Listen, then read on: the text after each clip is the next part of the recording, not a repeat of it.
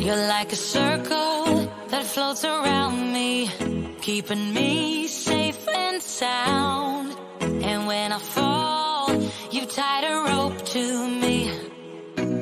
You're blessing me every day. I was down with an illusion, like a sparrow with broken wings. But now I shine with your reflection on me. I'm getting back up on my feet. That you showed up.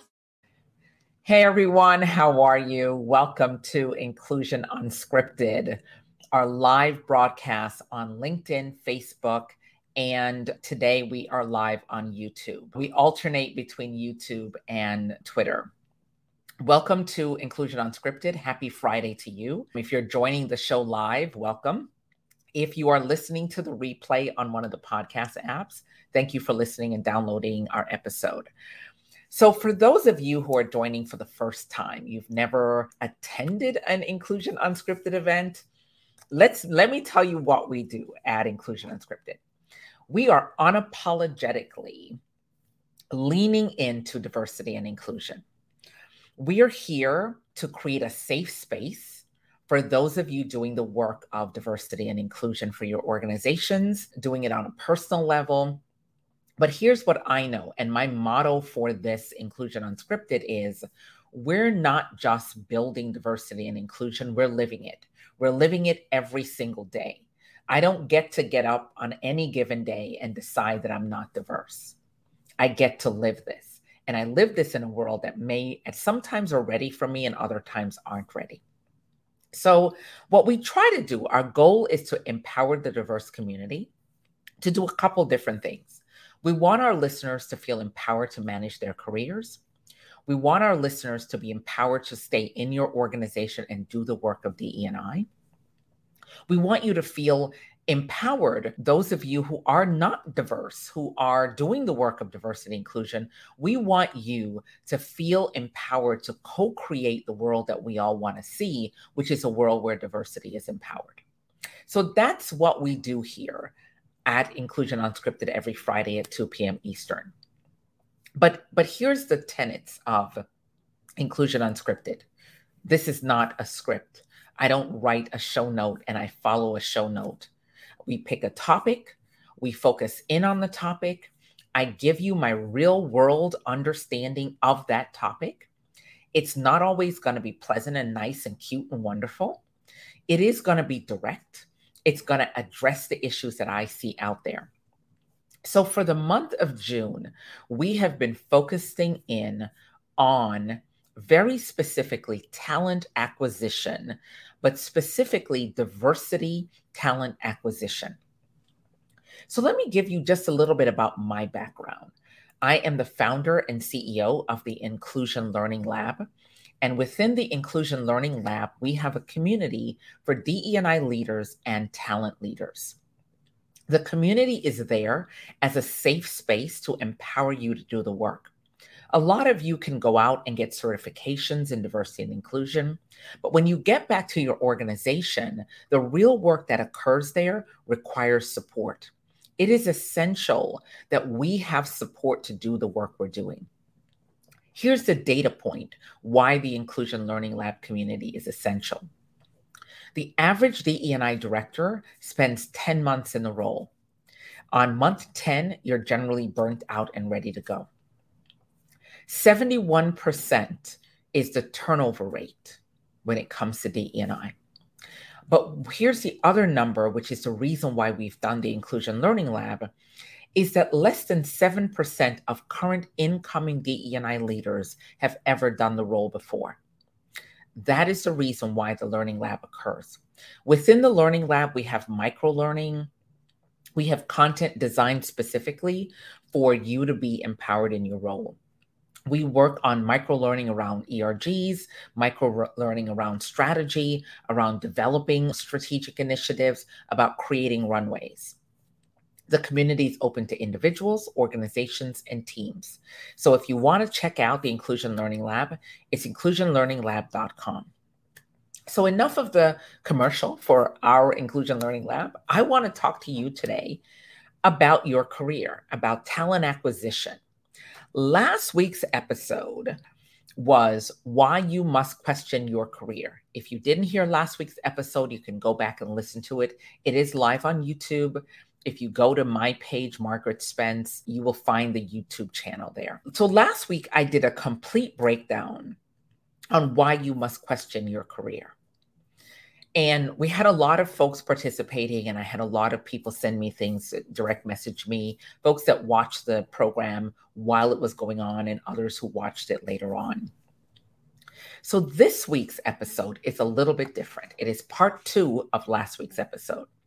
This week's episode is geared to hiring managers, but it is also geared to those of you who are trying to be hired.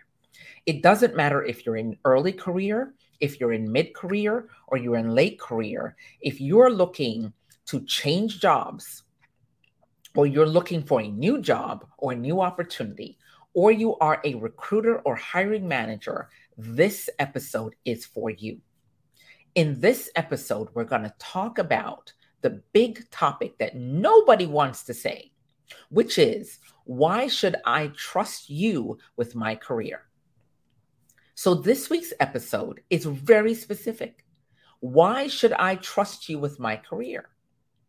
What have you earned in your time as a hiring manager or a recruiter, or even an organizational leader, that empowers you to have the trust that is necessary to manage someone's career?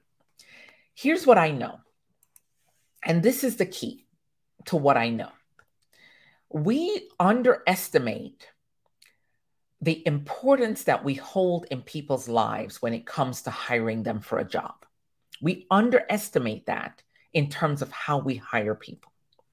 We underestimate the amount of trust that they have to have in you to give you their career on a silver platter and say, here's my career. I trust you with my career. I trust you to empower me. I trust you to have my best interests at heart. I trust you to allow me to thrive.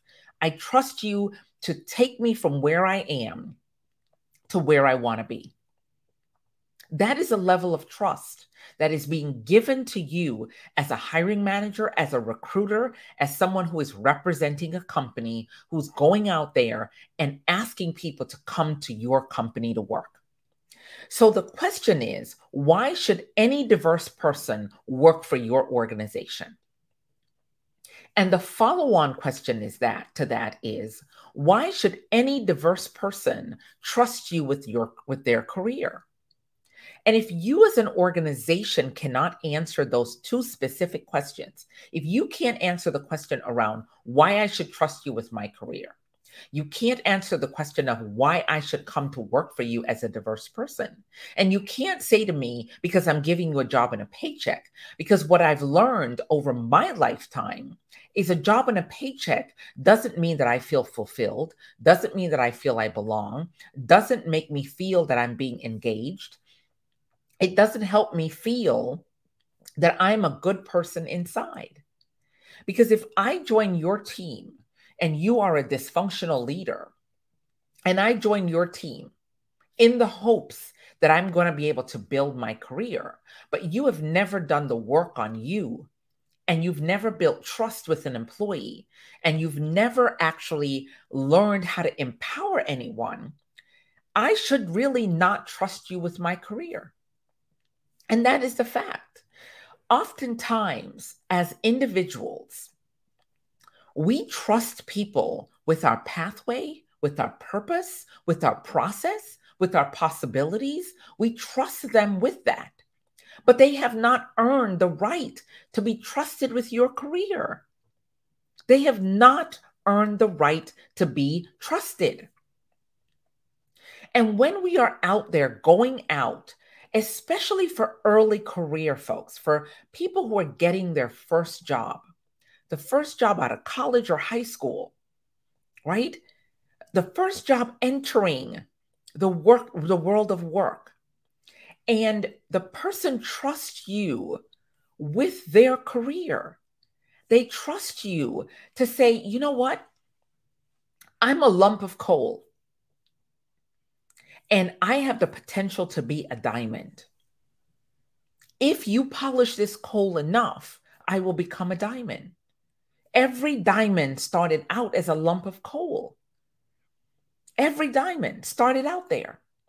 So if I am early in my career and I'm coming to you as a hiring manager or as a recruiter, understanding the level of trust that that individual is placing in your hands, and we discount the trust that they're giving you to empower their careers.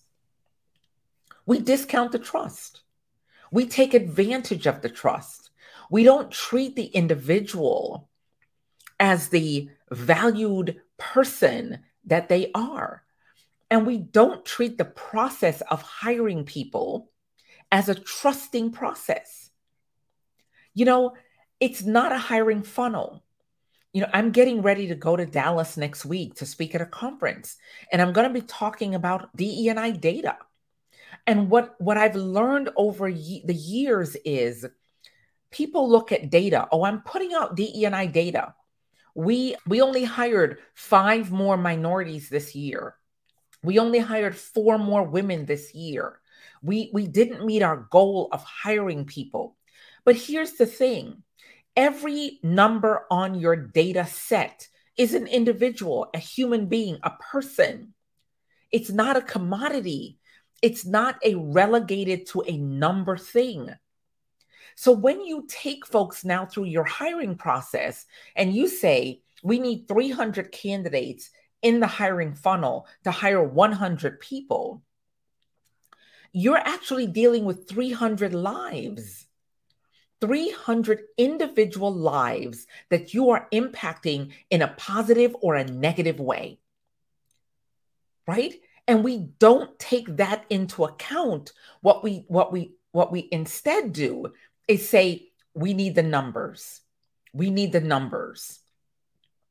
This is a people process. There's a reason why it's called human resources. There's a reason why it's called talent acquisition, because the talent is a human. The acquisition part is the process. Let me say that again. Talent acquisition is a 2-part word, but the talent part of it is a human being. The acquisition part of it is your process. So if you're not bringing the human into the process, then you're doing me a disservice. And I should not trust you with my career. And I should not trust you to go through your hiring process. That's the entire summation of what we're talking about today. Oftentimes, we view the hiring process as a transaction. The folks, all of you out there who are doing talent acquisition and recruiting, it is not a transaction. I have super great friends who are recruiters, who are in talent, who are in the TA space, and they are amazing. And I know that they care about the process. I'm not talking to you guys, right? I'm not talking to those of you who are my friends. Like Kirsten, I had her on 2 episodes ago, and she is in talent acquisition. But I know that for Kirsten, she cares. She cares about the people, the process, and the outcome. But I also know that there are many of you who the person being hired is just a score. It's a score on a belt. It's a notch on a belt, basically. It's a score, right? You scored that talent. High five to me. I got that talent through the whole process. I hired them. Yay! You deserve some badge of honor for doing that. But you took the humanness out of it. You took the humanness out of it. You aren't a human. I have a very good friend who tried to interview for a job, and the hiring manager ghosted her after they reached out to her for the position. Because here it is, there is no respect in the hiring process. You don't respect the process. You don't respect the people who've come into the process, and you don't respect them enough to say they've trusted me with their career opportunities and I should take this job more seriously. That's it. That is the happy part of this process. I don't even know how else to say this. That's what it is, right? So the question for all of you is, what are you going to do to create a trusting relationship within the hiring process? If I come to your organization today, and let me give you an example, and this is a real example. You have 7,000 diverse people apply for jobs, and you only hire 98 at the end, or 100 at the end, right? Okay, so the other 6,000 plus people, they had an experience with you that shapes their thought about the industry that you're in. It shapes their thought about you as a person. It shapes their thought about your organization and your brand. They are now going to be able to shape and write a story about you. They could tell their friends, don't apply there because I went through their hiring process and it was dysfunctional at best. They didn't value me in the process. They didn't really engage with me. They didn't want to know who I was. Right? But that is what we are dealing with. Because we don't value the talent acquisition process enough, because we don't value it enough, because we don't invest the time in our own inner work around seeing possibilities and potential in the candidates that we hire or we want to hire, then people go through our funnels either feeling that they've been empowered, or they go through the funnel feeling that they've been taken advantage of, that they were at a disadvantage. I was talking with somebody this week about a hiring funnel in an organization. And it wasn't the organization that I was talking to. It was a candidate who had gone through the hiring process. So sometimes we will talk to people who are the candidate, because one of the things that I do on a limited basis is career coaching. So I'll get someone who comes to me and says, I'm struggling to get hired in this particular industry. I'm struggling to figure out what I should do to get hired. Here's the experience that I've had trying to get hired by this company. And I will go, wow, at the end of the process, I'll go, oh my God, this is major. I don't even get this. I don't understand how and why they treated you this way as they were trying to empower you to be hired by them. The impression that we give people coming to work for us doesn't start when they come to work for us. It starts and it is formed when the recruiter has the first contact with the individual. That's when it's formed. But here's what I have figured out.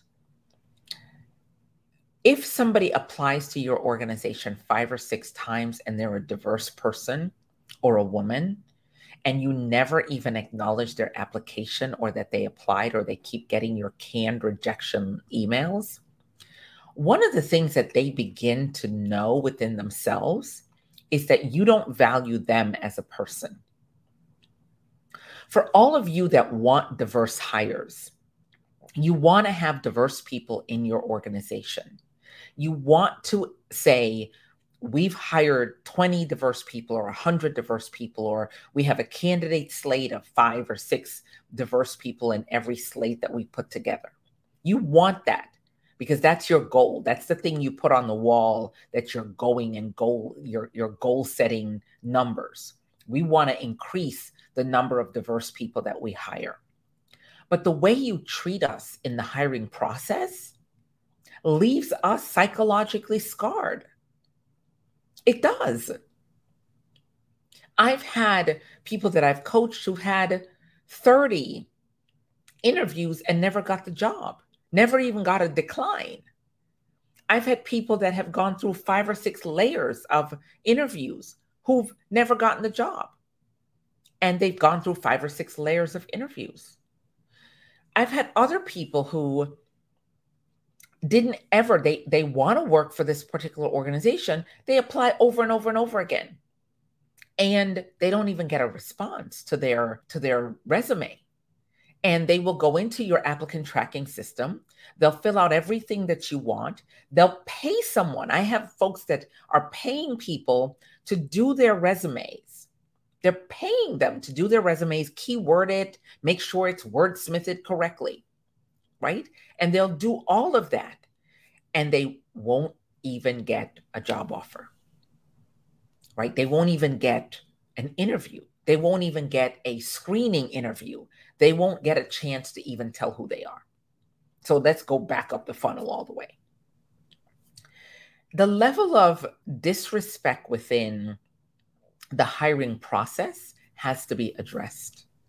If you are in talent acquisition, if you are charged with recruiting talent, you're recruiting a human being to come to work for you, a living, breathing person, and you discount every single experience in your hiring funnel, then you really should not be hiring anyone. One of the things that we recommend to organizations when we are working with them around diversity and inclusion, we will say to them, how many steps are in your hiring process? From the time you decide, okay, I want to hire X person, from that point to the point where you make the job offer, how many steps are involved in that process? And then we will ask them, what was the candidate experience at each one of these levels? Did you survey a candidate who didn't get a job but went through the phone screening to see how they felt about the phone screening? Most organizations have never done that. It's rich data, but we don't tap into it. Did you do a survey of an individual who interviewed with the hiring manager who didn't get hired to see how they felt that experience was? Because that's your rich data. They may not answer the survey while they're going through the funnel, but they darn sure will answer the survey when you've made a decision about someone else. And it will be important for you to hear what that person has to say about the hiring process. It's imperative that you listen and hear that, but we don't do that granular work. The other thing that we ask organizations to do is map their elimination points. At what point in the hiring funnel do women get eliminated? At what point in the hiring funnel do Black people, Asian people, Hispanic people, Native American people get eliminated? At what point in the hiring funnel does someone make a decision not to pass someone's resume on to the person that's doing the final interview? And who gets to make that full decision?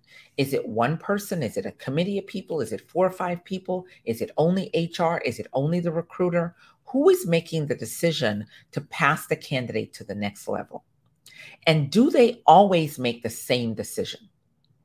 And when we ask people to start digging into their data set, and we ask them to start really micro-evaluating their data set, what we find are trend lines that nobody actually evaluated.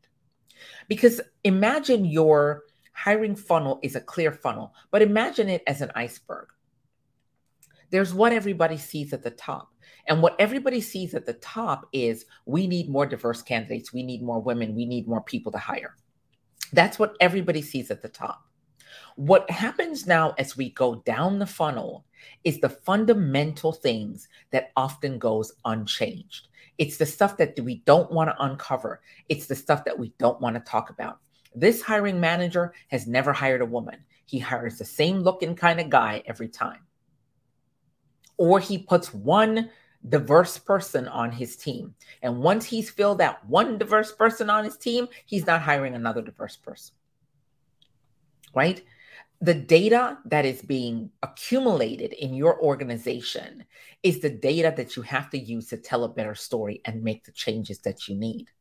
It's not up to the candidate, especially the Black and brown candidates, to fix your hiring issues. It's not our job to fix your hiring issues. It's up to you to fix your hiring issues. Because if you don't fix your hiring issues, I honestly shouldn't trust you with my career. I shouldn't trust you at all with my career. And this is the fact. Now that I've talked to the hiring managers, I want to talk to all of you who are job hunting, because a lot of you are job hunting. A lot of you are getting calls from recruiters and you're responding to those calls from the recruiters and you're going on these long-winded interviews for these positions that you think will be amazingly better than where you are right now. So let's talk to you for a second. And it doesn't matter whether you are at the beginning of your career, the middle of your career, or the end of your career, or you're ready to write a new chapter within your career. These questions apply, and it doesn't matter where you are. When a recruiter picks up the phone and calls you for a job, the first thing that you have to do and ask yourself is, what do I want from this opportunity? And what about this opportunity is not available where I am right now? Now, this doesn't apply to you early career people. This applies to people who are middle and end of their career. You're getting recruiters who are calling you. So the question for you is, what do I want? And what don't I have right now that I want to get from this new place that I'm going to? Because if we don't get clear about that piece, then we end up jumping from the fire to the frying pan sitting on the fire.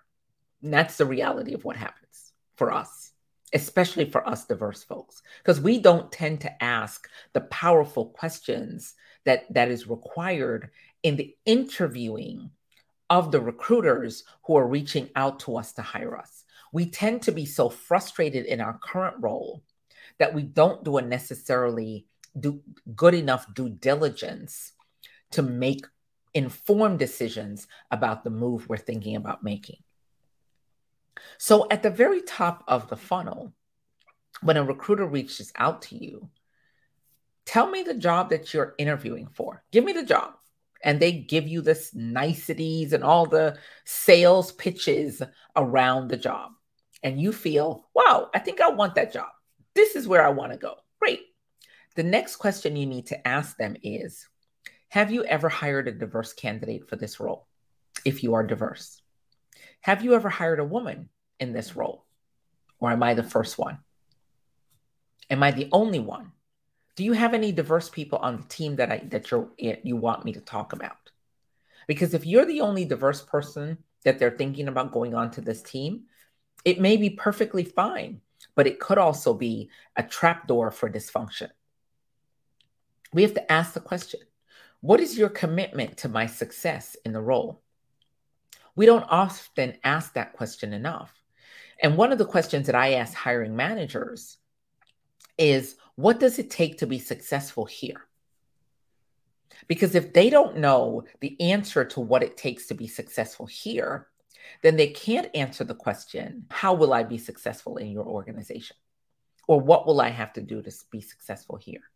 Right? We've got to anticipate the questions, and we've got to do the hard work within the organization's infrastructure to be able to answer the hard questions. And I'm giving you the hard questions that must be asked of any recruiter that picks up the phone and calls you for a job. The next one is, what are the growth opportunities here? Tell me about the journey of an individual who has been in this role, who got promoted. Where did they go? How long were they in the role before they got the promotion? What was the path that they took? Did they have to get certifications? How was the promotion process made? What was the decision? Because here's the deal, ladies and gentlemen. If you are a diverse person, you can enter an organization and end up in what I call the career cul-de-sac, meaning you're at the end of the road. They've hired you in, they've given you a great job title, they gave you some money that was more than what you got right now, but that pathway goes nowhere. They've never promoted anybody out of that role. It's what I consider to be a terminal role. It's a terminal role. You'll sit in it and die. Or you'll sit in it till you get so frustrated and you will have not gained anything. And you will then move on to the next employer with a stagnant, flatline career. The other thing that you have to ask is, what are the development opportunities within this organization? How will you invest in me? Because organizations oftentimes say they want to invest in you, but they don't invest in you.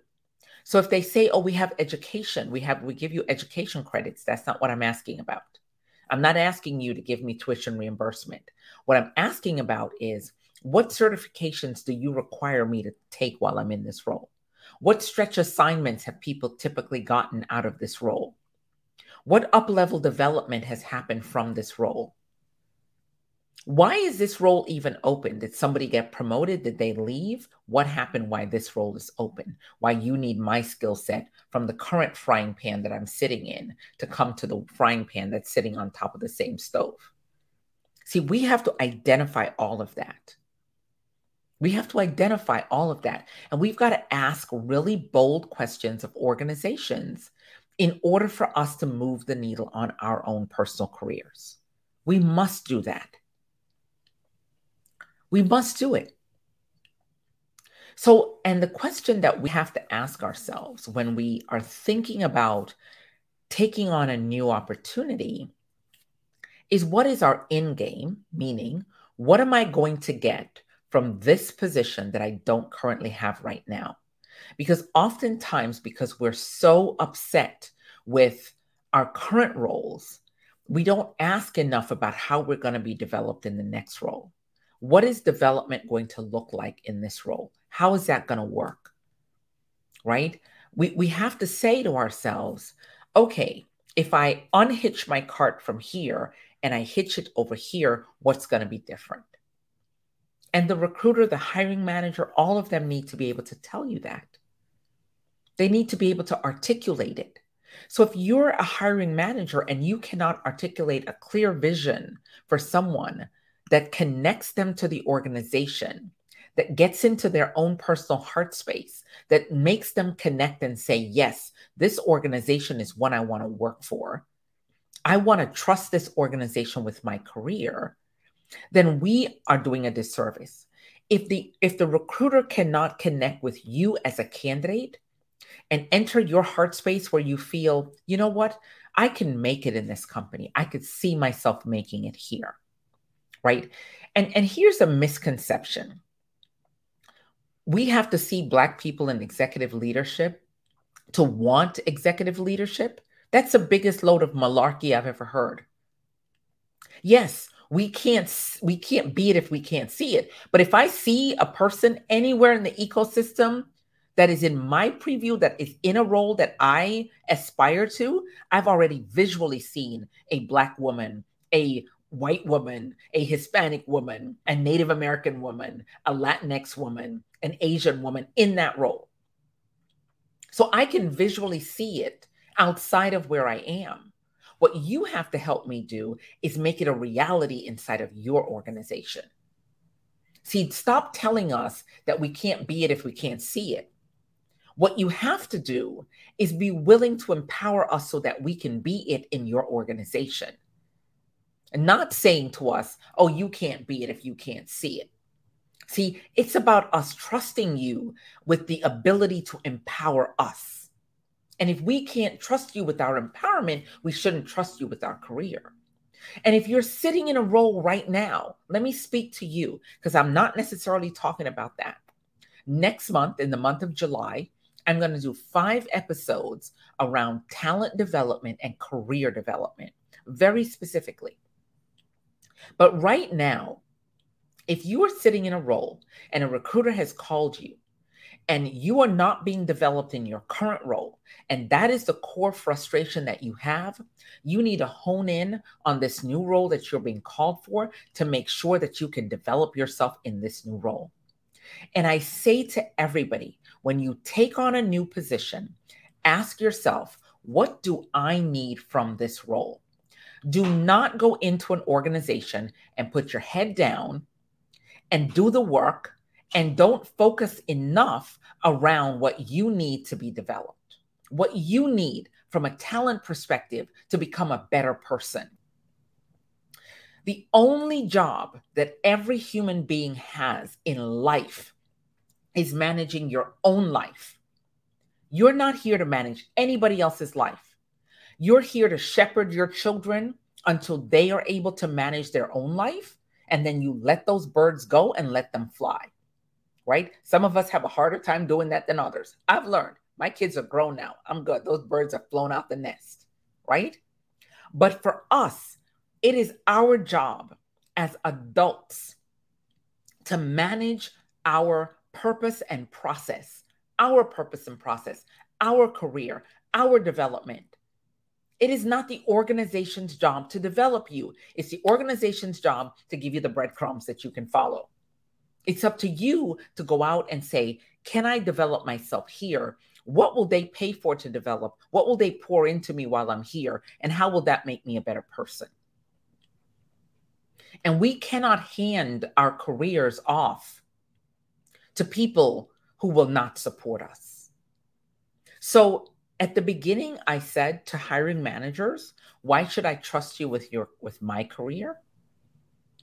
Why should anybody trust you with their career if, as an organization, you've never empowered people of color? We should not trust you. And the mere fact that we shouldn't trust you means that we shouldn't be working for you. That's the fact. If we can't trust you to develop us, to empower us, to make us better than we were when we got there. And this doesn't matter if you're black, white, purple, green, orange. Doesn't matter who you are.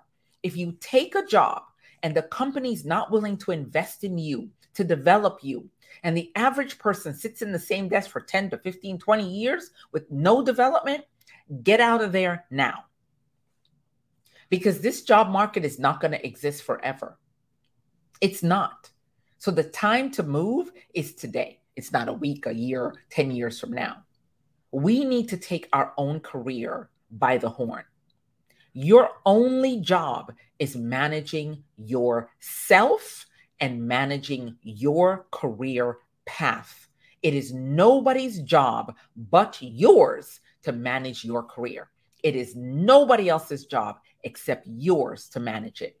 And if you trust someone with your career and they're willing to take a poop on your trust, then you should not trust them with your path and your future. Your future depends on managing your career now. So we're done today. I want to thank all of you for joining me for Inclusion Unscripted. If you're watching this live, thank you. There's a couple things I want to say before I go. Once a month, the third Wednesday of every month, we do what's called Third Wednesday. It is an open forum for DE&I leaders and talent leaders. It's where we do a 30-minute presentation, and then we do 30 minutes of open discussion. It is not recorded. It's there as a support system for DE&I and talent leaders who are doing the work of inclusion. So that's the third Wednesday of every month. We just had one this week. It was amazing. The next one is the third week in July. Third Wednesday in July. And we are going to focus on talent development next month. And they're scheduled every third Wednesday for the rest of the year. So that's one. The second thing is we're going to do some demos on the Inclusion Learning Lab community. And I'd like to invite you to come to one of our demos.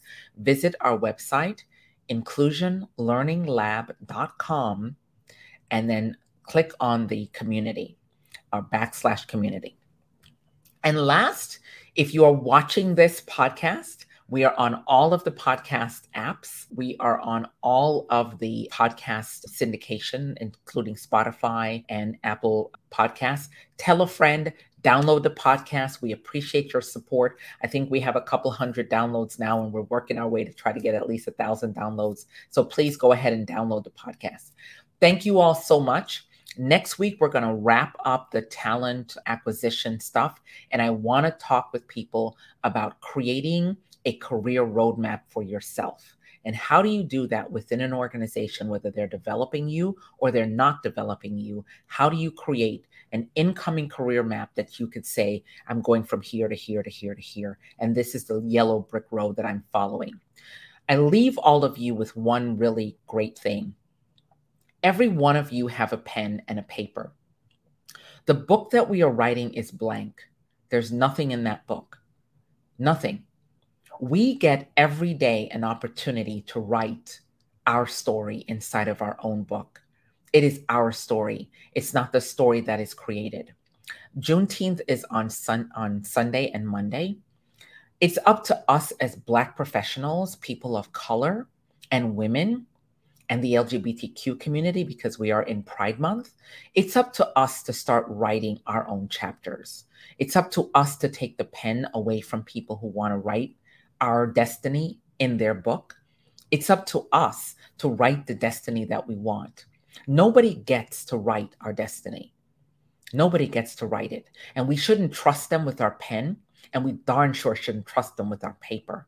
And we shouldn't trust them with the chapters that we're writing.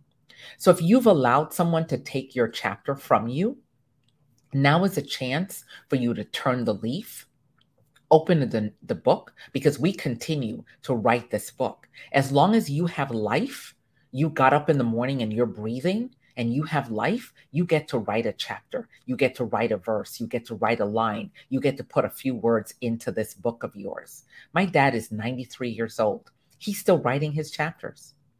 And I watch him every day navigate the chapters he's writing. And he gets up every morning and he says, I'm still here and I'm going to do this today. And so I've learned from his experience that it's my pen, it's my book, it's my chapter, and I get to write it. So that is what I want to leave you all with. Don't trust people with your life. Don't trust them with your career. Don't trust them with your financial status. Don't trust them with empowering you so that you can empower your children and the next generation. Take the pen, take the paper, reclaim the chapters, and write your story the way you want to write it. So thank you again, all of you, for joining me live. And Leslie, thank you for joining live as well. I appreciate you for being here today. And I so appreciate all of you that listen live to Inclusion Unscripted. Take care, everyone. I will see you all next Friday. Yay! Have a good weekend and happy Juneteenth and happy Pride Month to all of you celebrating both. You're like a circle that floats around me, keeping me safe and sound. And when I fall, you tied a rope to me. You're blessing me every day. I was down with an illusion, like a sparrow with broken wings. But now I shine with your reflection on me. I'm getting back up on my feet. That you showed up. Take care, everyone. See you next week. Bye.